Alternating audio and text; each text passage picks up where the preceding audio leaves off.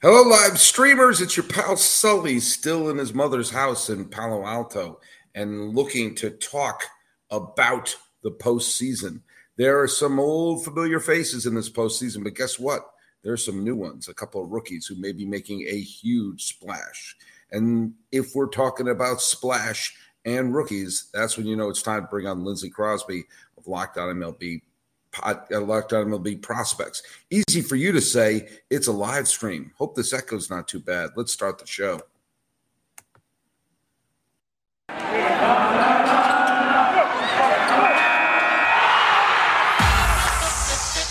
You are Locked On MLB, your daily MLB podcast. Part of the Locked On Podcast Network, your team every day. Hello, baseball fans, and hello, live streamers, and welcome to Locked On MLB, part of the Locked On Podcast Network, where it's your team every day. This is the daily podcast. We talk about all of Major League Baseball. I am indeed your host, Paul Francis Sullivan. Where's my lower third? It is right there. Hey, you can call me Sully.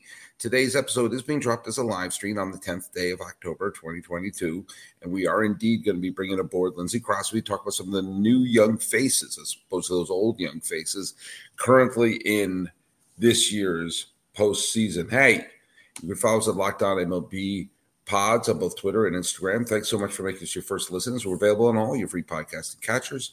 I'm your pal Sully. I'm at Sully Baseball on Twitter, Sully Baseball Podcast on Instagram. So it is Monday, and I really thought there were going to be games being played today. And I'm not going to lie to you, I kind of wish there was. And by the way, we are doing this as a live stream. So if you're watching this as a live stream, we want to throw something in the chat, be sure to throw it out there. But one thing I'm definitely going to do right now is I am going to bring aboard, touch one little button, and Lindsey Crosby joins the show. How you doing, buddy? I am doing well. I'm excited to be here. Always excited to be on Locked On MLB. And the postseason's here. Postseason baseball is like an airport beer. It just kind of hits differently. Well, yeah, and it's also, this is the time, we have all these months in the spring and in the summer and the early fall that we have this great, season, and all anyone seems to remember is the postseason. It's kind of like a Rocky movie that everyone remembers the fight at the end, but the fight at the end isn't great unless you've had that great buildup and you've had all the hitting of the beef and the scenes with Adrian, and then suddenly the fight becomes more meaningful. Yeah, you get the stairs, which I was at just about a month and a half ago in Philadelphia, running up the stairs there. Hey, before we get started here, I do want to, if you're in the live chat, feel free to type in. Love to hear from you. I got a piece of listener mail that I'm looking forward to reading. Where the heck did that go? I just had it here. Did I lose that? I got an email. Oh, here it is. And it's from someone whose handle is Alex B.T. Ripper. And he's from England. So I wonder if he's related to Jack. Hi, Sully. Hope you don't mind me cold calling you here. I can't abide Twitter. He sent this to me via a different method of social media. I want to give you a shout out. Thank you for your Locked On MLB podcast. I must confess, I can't get into baseball as much as I'd like. A frustration not helped by MLB blacking out all of the playoff games on their MLB TV app. But continue to enjoy the game vicariously through you. That's all I want to say. Have a great day.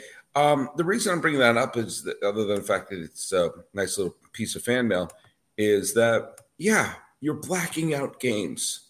You're taking games away from people who want to watch your product. What is the logic of blacking out games in Europe? What? So you want them to attend? You want them to fly to Philadelphia? Blackout, not a single blackout rule is applicable anymore. There's not one blackout rule that comes within 5 quadrillion miles of making sense. But to black out Europe, as you're trying to build the game internationally, I know a great way to build the game internationally. Let them be able to watch the product. And not only to block out the game, but to tell them up front at the beginning of the season that they would be able to watch the postseason on the app, and then take that away once the postseason started. I have a friend over in Europe who said he sat down to watch the first game of the postseason, and that was he did not have access. It's insane. He bought the package thinking, all right, I'm good all the way through to the season. I'm good through the postseason. He checked, and the way he found it was he turned it on, and it said, this event is blacked out in your area. It's like, oh, didn't know that until literally the game started. So here's the deal. If someone can send me a valid reason to have a single blackout rule, send me that reason to my Twitter handle, which you can see in my lower third is @SullyBaseball. And if your reason for a blackout makes sense, I will mail you $10 in cash. That's how it is. And I've never been more secure with the fact that I'm not going to mail $10 in cash to anybody. Now, granted, it's subjective, and you may have a reason you think makes sense. You're wrong, but you may think it makes sense. But if I think it doesn't make sense, I won't just say that doesn't make sense. I'll point out why it doesn't. Okay? I'll peer review it. All right? Not one blackout rule makes any sense. And when people say it's because of money, no, you're losing money doing that. You're losing customers doing that. You cannot say we're looking to get young viewers and expand international markets in one side of your mouth and say, and we're going to have blackout rules. You have to pick one. And picking blackout rules is to say we want the short money and long-term damage. Now, if baseball says we want to destroy our sport, then yes, then that's a mandate, and that's what's going on with blackout rules. There is not one valid reason to have a blackout. Not one. Again, send it to me. You'll get $10. I will mail you $10 American cash. There is no reason to have international blackouts. Zero. Notice I said American cash because not one person in international waters would defend a blackout because they're being screwed. Okay? So plus it would cost you a lot to send the money in their currency. There's exchange fees and stuff. It won't matter. No one's going to come up with one. Doesn't matter if they're right next door. No one's going to come up with one. Okay, that's my challenge. If you think there's a reason to have a blackout rule, send it to me via Sully Baseball on Twitter. And if I can't come up with a reason why that doesn't make sense, you get $10. Okay? $10. Nice. There you go. Hey, Lindsey Crosby, before we're gonna really get into I wanted to address that right up front. What are your thoughts so far about what we've seen in the playoffs, and what has been the biggest surprise and the biggest contributor that has caught you off guard? So I think in the wild card round, the biggest surprises to me was one, the Mets being eliminated in 3 games. Mm-hmm. You went over 100 games in the season, and this was the year where we kind of thought, okay, maybe the Mets aren't going to Mets it up, right? They have a bunch of great talent, including 2 fantastic pitchers. You bring in a veteran manager in Buck Showalter, and it's like, okay, they're not going to Mets it up. And then they Mets it up. It just took longer than usual to do it. And then maybe the Mariners handling the Blue Jays as easily as they did.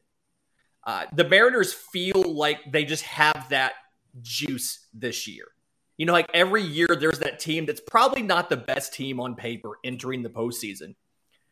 The Braves, an example, last year had one of the lowest records for any team to make the World Series. And granted, after the trade deadline, they were a much better team.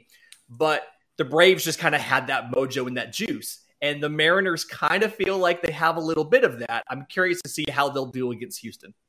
Yeah. I agree with those. I also agree that I think what happened between Philadelphia and St. Louis was just stunned me. I really thought the comeback. The comeback that it went from the Cardinals in complete control to just a massive collapse. Mm-hmm. And then you have a team that has the Arenados and the Goldschmidts and this wonderful offense, and say for a Juan Yepes home run, they didn't score the entire series. Juan Yepes, rookie. Yeah, no, there you go. It's either this tremendous, and also the fact of the matter that you had 2 teams, Tampa Bay and St. Louis, were held to a single home run each.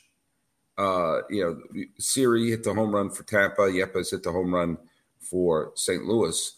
and after that, nothing. And it's you could excuse Tampa Bay because they were a team that was just banged up. They were their lineup was just a shell of its former self, and you got the sense that they weren't going to match up well with Cleveland. No. But St. Louis, I thought, I said they were going to win the World Series in August. I thought this team was stacked and ready to go deep. By the time the playoffs came around, I thought that, okay, probably Los Angeles, but maybe the Mets or the Braves. But, the funny, and I mentioned this the other day, the Mets really didn't collapse. They had a winning September. They had a great record in September. When, you can mark when the Braves start playing well around the first day of June. Well, from the first day of June on, the Mets played at a winning percentage that over 162 games would have won 99 games. So it was roughly the same clip that they played the entire season. Yeah, you win better. Yeah, they just, there would be times like the Mets would win 7 out of 10 and drop a game in the standings. But one thing I've said all along, when people talk about how there's, this game is meaningless in April, this game is meaningless in May, never lose a dumb game. Never lose a dumb game. Every game matters.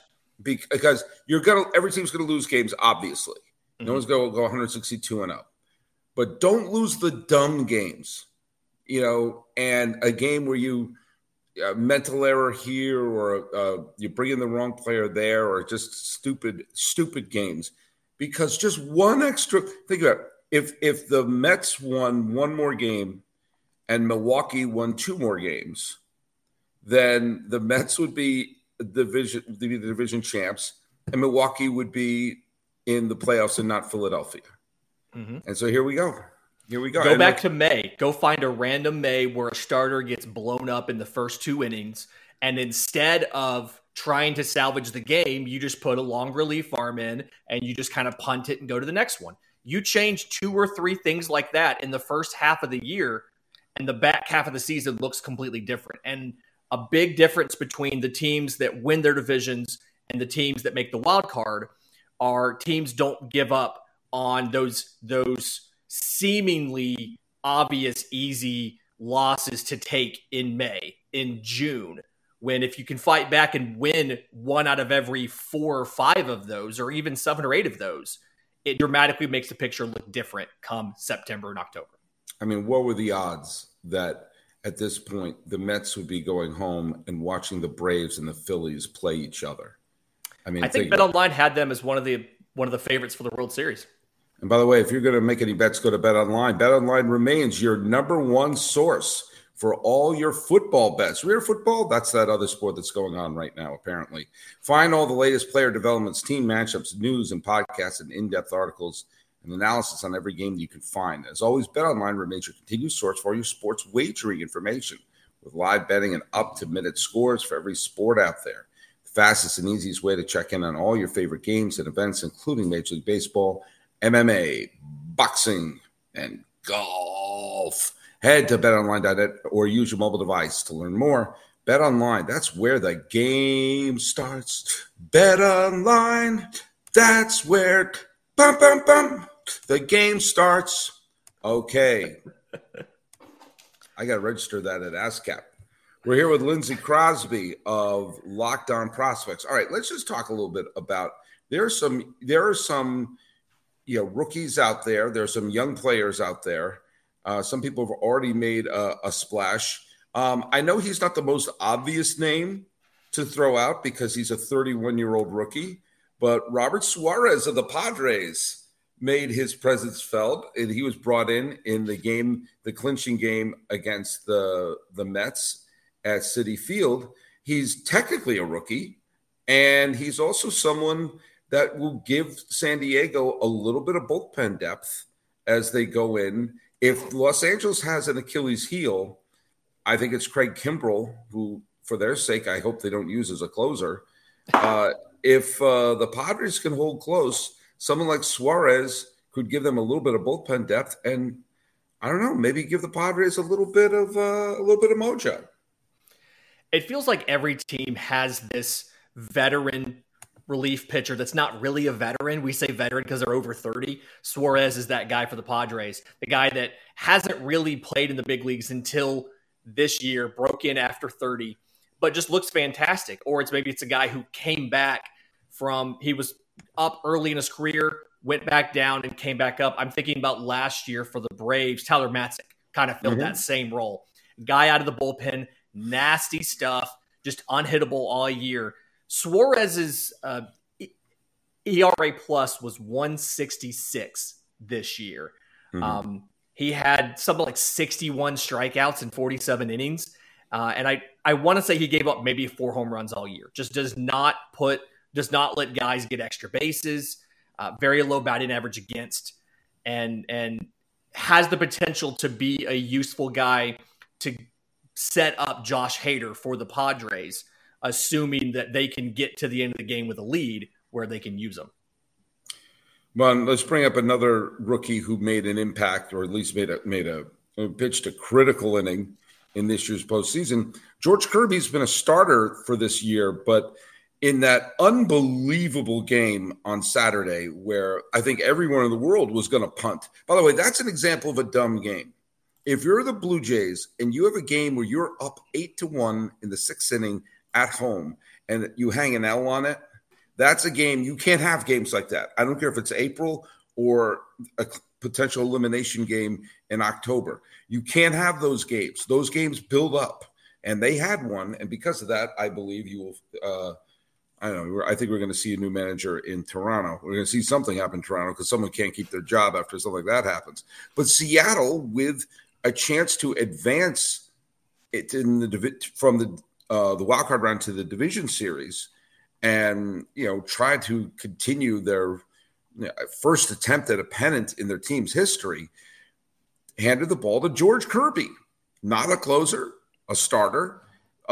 Before Sunday was tied with me with major league saves.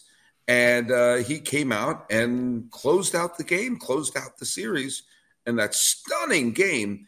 But Kirby, who, again, they're not going to use him as a bullpen closer, but who knows? Maybe they're going to – who knows what they're going to do? But the fact of the matter is he is a live arm and who's made a big impact this year and is giving Seattle a little bit of that pitching depth, which they're going to need all of it if they want to have any hope against the defending American League champion Astros.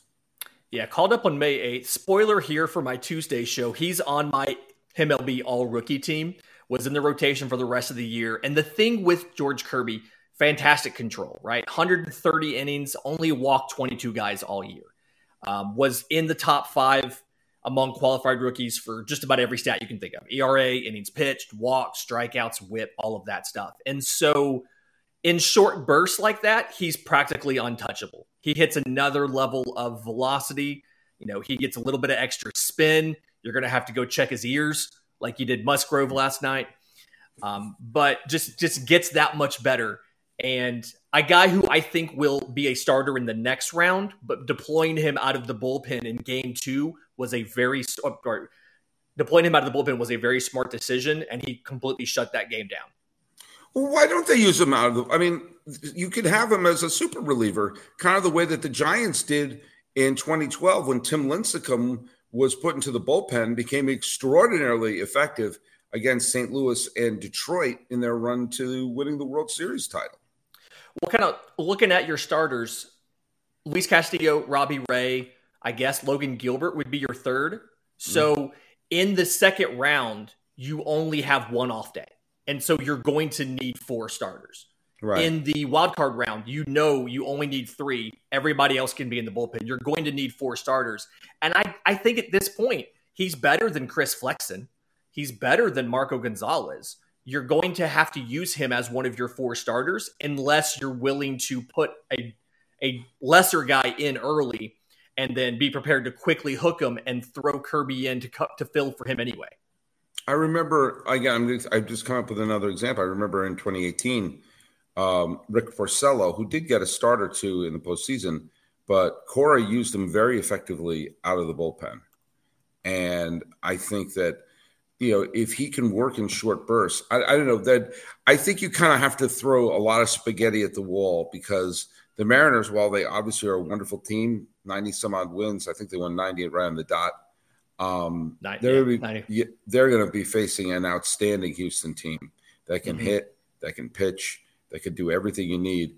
And I think you can't just sort of use traditional roles. I think you have to constantly just be throwing whatever you can at anyone at any time. And I wonder if Kirby does work best in short bursts. If you take a chance with a Gonzalez and then, cross your fingers and hope things work out for the best. That may be something that you have to do. And it's very much, it can be dependent as well kind of on how the series goes. By the time you get to that fourth game, what are you looking like? Are you, is it tied to, are you up 2-1? Are you down 1-2? What's your scenario as far as what kind of runway you have to when you deploy George Kirby? It's definitely an interesting, this is the fun part of the postseason, right? It's figuring out the strategy and the roster, how you set things up. Every team's going to have that designated speedster runner guy. This is the fun part of the postseason. It's figuring out what would I do if I was the manager? How would I set this up? How would I take this Seattle pitching staff and attack Houston? It's always fun. By the way, we can't talk about Seattle without bringing up the most important rookie in the postseason, which is Julio Rodriguez. The fact that he was healthy and came back to the postseason is, I think, one of the reasons why Seattle advanced. If they didn't have Julio Rodriguez, then I wouldn't give this team a chance to do anything. Now, if there is a postseason MVP for the Mariners so far, it's been Cal Raleigh with his unbelievable start. But Julio Rodriguez is the person who sparks that offense. He's the straw that stirs the proverbial drink.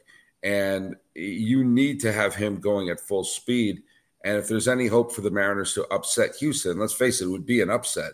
It would be a situation where someone like Julio Rodriguez picking the team on his back and running with it. Yeah, 28 home runs, 25 stolen bases, OPS of around 850 or so. Had a great year, and you could see a difference. He missed some time with injury. You could see a difference before and after about how much he was willing to run. He needs to get back into being willing to run on these Houston pitchers. They're not, especially some of the middle guys like Framber Valdez and Christian Javier, they're not used to having guys on base. They do a very good job at keeping the bases clean. And so Julio Rodriguez getting on early in games, putting pressure on the pitching staff is going to be very important for Seattle. And then having some guys come in behind him and drive him in. He can put himself in scoring position if he gets on first. It's just a question of, can you get a base hit off of a Justin Verlander, off of a Jose Urquidy, so that you can send in Julio Rodriguez? I don't know how this offense is going to stack up against this Houston pitching staff, but it's going to be fun to watch. All right, we're here with Lindsey Crosby of Locked On MLB Prospects. We're talking about some of the Seattle prospects, rookies who are going to make an impact. They're going to be playing Houston, who have a couple of young players on their own. Hunter Brown.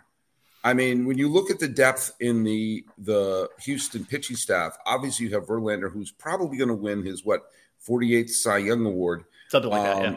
Framber Valdez should be a top 3 Cy Young Award finisher the way he pitched. The number of quality starts he threw at you.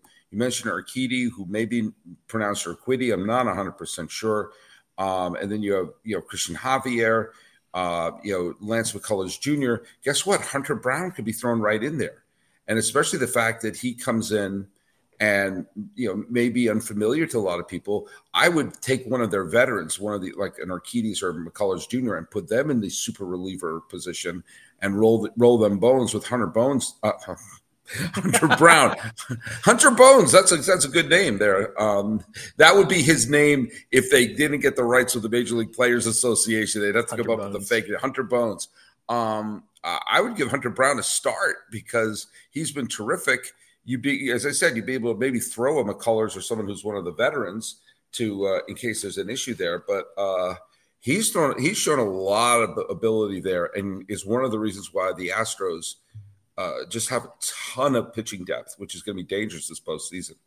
See, I'm going to take the opposite side of you. I like Hunter Brown in that bullpen short burst role. Because, so his two weapons, right? He's got that power 4-seam fastball, sits mid to upper 90s. Normally in a start, he can touch 99 with it.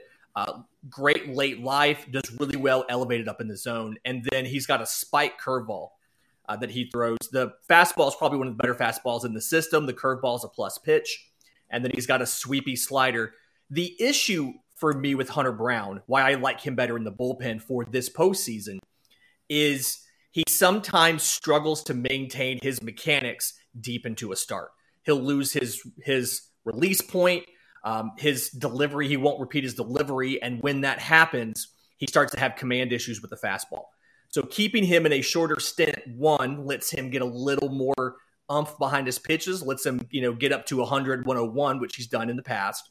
And then also mitigates some of the control issues because he's not trying to maintain through 6 innings. He's out here to give you 2 innings of shutdown ball with a vicious fastball curveball combo. They've used him for 5 games in relief and 2 games for starting. So like 20 innings so far at the big league level.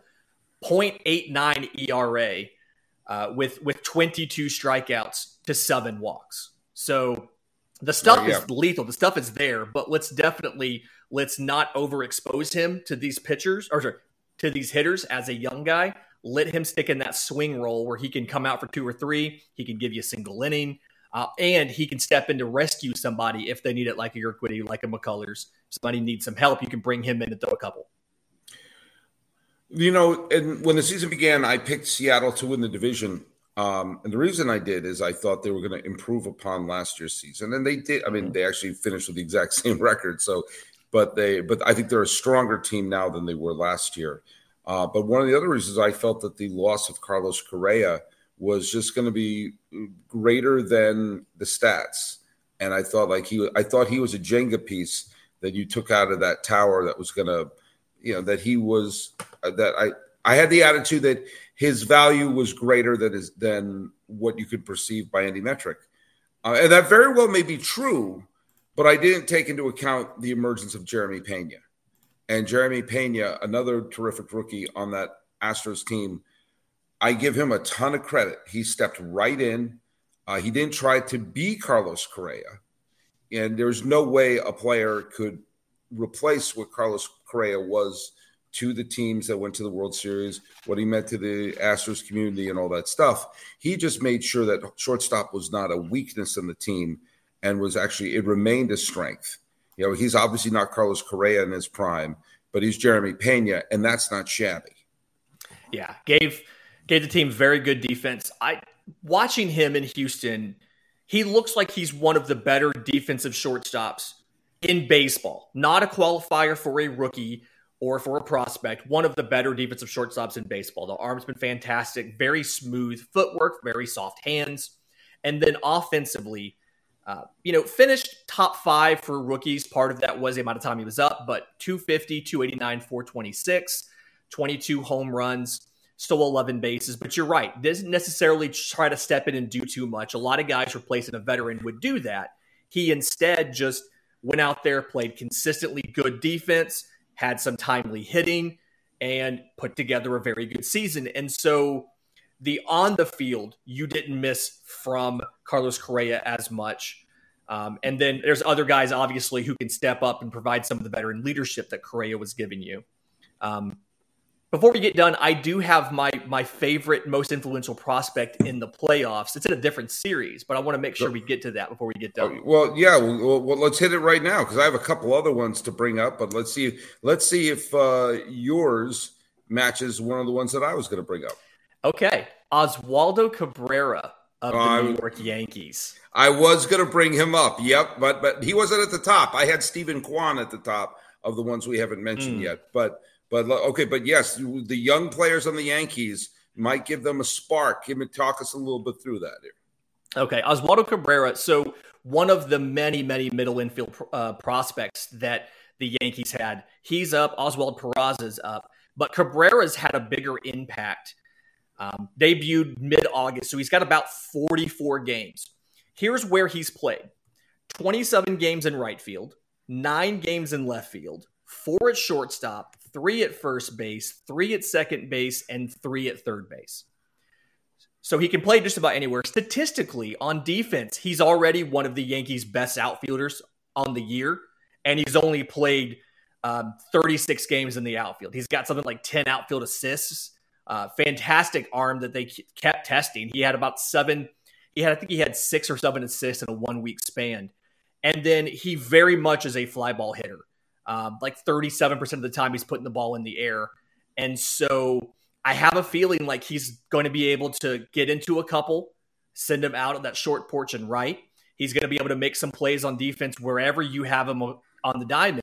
And the farther the Yankees go in the playoffs, the bigger and bigger chances are that Oswaldo Cabrera is going to get a couple highlight plays that could take New York to a championship.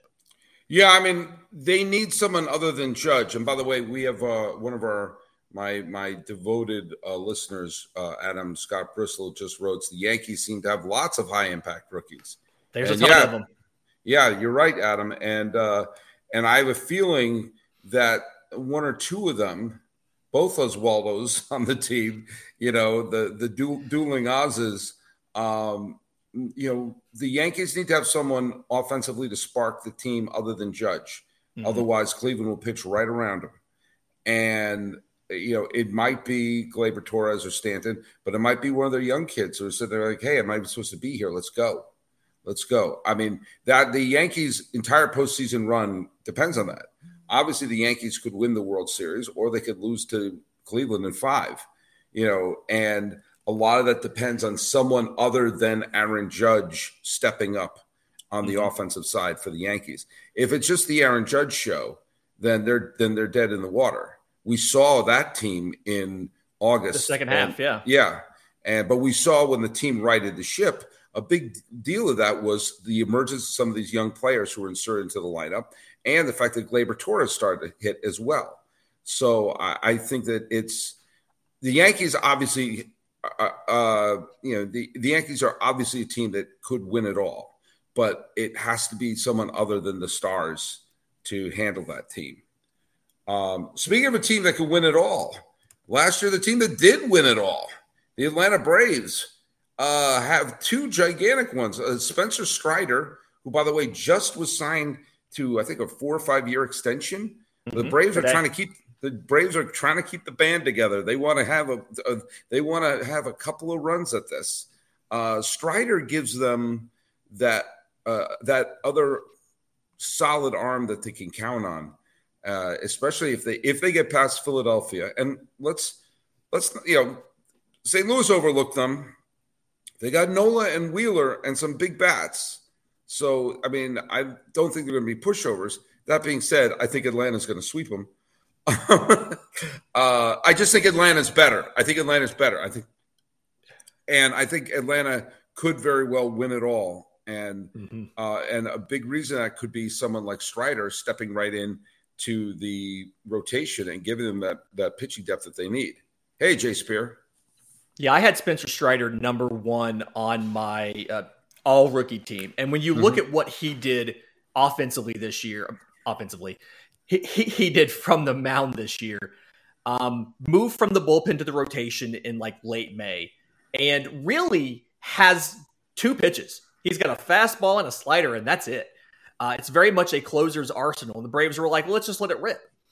202 strikeouts in 131 2/3 innings. Broke the record. I believe it was broke the record for fastest to get to 200 strikeouts in a season. Randy Johnson, that's who held that record. No one big, though. No one big. Literally. He broke the Braves single game record with 16 strikeouts against the Rockies. That was a John Smoltz record. Again, nobody big. That's unbelievable. That the franchise that had Maddox, Glavine, Smoltz, also had Phil Niekro, who had Warren Spahn, all these all-time great pitchers, and it's freaking Spencer Strider who owns. I mean, right there. What does that tell you about that? He's better than Warren Spahn, the guy Greg Maddux, John Smoltz, Tom Glavine, and Phil Niekro combined. But no, it's so Strider missed the last 2 weeks with an oblique issue, right? And may have been a blessing in disguise because he's already at 131 innings. His previous high last year, I want to say, was around 80 or maybe 100. And so they were trying to figure out how can we give him some rest. The oblique took care of that. And there's a conversation about, does he become the number 4 pitcher in the postseason, or does he move back to the bullpen in that swing role where you can deploy him wherever you need to and just let him strike out the side if anybody gets in trouble in any inning? It's a worthwhile conversation. I'd give him a start against Philadelphia, but I would probably use him out of the pen if they face Los Angeles. That's the thing. Who do you bench of the trio of Max Fried, Kyle Wright, and Charlie Morton? If you think the Braves are sweeping, you only need 3. It's a best-of-5 series. So who do you bench for Spencer Strider? I would bench Morton. 38-year-old Charlie Morton, tougher than a $2 steak. Yeah. By the way, let's. Adam Scott Bristol has one other thing to go. He wrote in. He said Weiser is an older rookie in the pen who pitched well down that stretch. So there you go. A little more depth for New York there. By the way, another. Last year the Braves won the World Series with an unlikely outfield of Jock Peterson and It was Eddie Rosario, Jorge Soler. Yeah, sorry. It was for whatever reason, couldn't get Rosario's name out of my mouth, and he won the MVP of the National League Championship Series. That cut and paste outfield they had did the job big time. Well, they got Ronald Acuna back as where he belongs, and now Michael Harris II, much better than the first, is in the outfield for them, and they have a new outfield now, and it doesn't look like they're going to miss a step. Michael Harris, to me, the call of Michael Harris on May 28th, that was the catalyst for this new Braves team and that amazing winning percentage that they had. They were playing Adam Duvall in center. Adam Duvall, obviously a slugger, 235 or so. Playing center field is tough on your legs when you're a big slugger. So they moved him to left field, immediately got better production from everybody. And Michael Harris has played fantastic defense, 1 home run shy of a 2020 season. To go along with that. So probably top 5 defense in center field, combined with a .514 slugging percentage, best for all qualified rookies. And I keep seeing all these stats about his clutch hitting and the names that they compare him to. His batting average with runners in scoring position is 2nd in baseball behind Freddie Freeman. His 8th and 9th inning batting average is like 3rd in baseball behind Freddie Freeman and Paul Goldschmidt. And it's just the names he keeps being grouped in with. He performs even better in clutch situations and crucial situations. And his defense and then his timely offense has meant the Braves now have that stability with Ronald Acuna and Michael Harris in the outfield. It's dangerous. It's dangerous for anybody. Well, it's dangerous to talk about baseball prospects and not bring Lindsey Crosby into the game. Let me tell you something. I wish they were playing games here. I wish that was part of the punishment of playing the wild card round is you get no rest after game 3. Game 3, you got to play the next day. But alas, I know they have to have that travel day or a little bit of contingency in case it rains, I don't know, in Toronto. But, hey, Lindsey Crosby, tell people where they can listen to your terrific show. You can find Locked On MLB Prospects wherever you get your podcast and on YouTube. You can find me on Twitter at Crosby Baseball and the show on Twitter at Locked On Farm. If you have questions for the show, we do mailbags every single Monday. Send those in to me, to the show, or email us, lockedonmlbprospects@gmail.com. And you can follow us at Locked On MLB Pods on Twitter and Instagram. I'm pal Sully at Sully Baseball on Twitter, Sully Baseball Podcast on Instagram. Waiting for the start of the division series and talking about some of the young faces that could be making an impact this October. With Lindsey Crosby of Locked On MLB Prospects. This has been Locked On MLB on a live stream on the 10th day of October, 2022. I'm your host, Paul Francis Sullivan. Please, I'm begging you, call me Sully.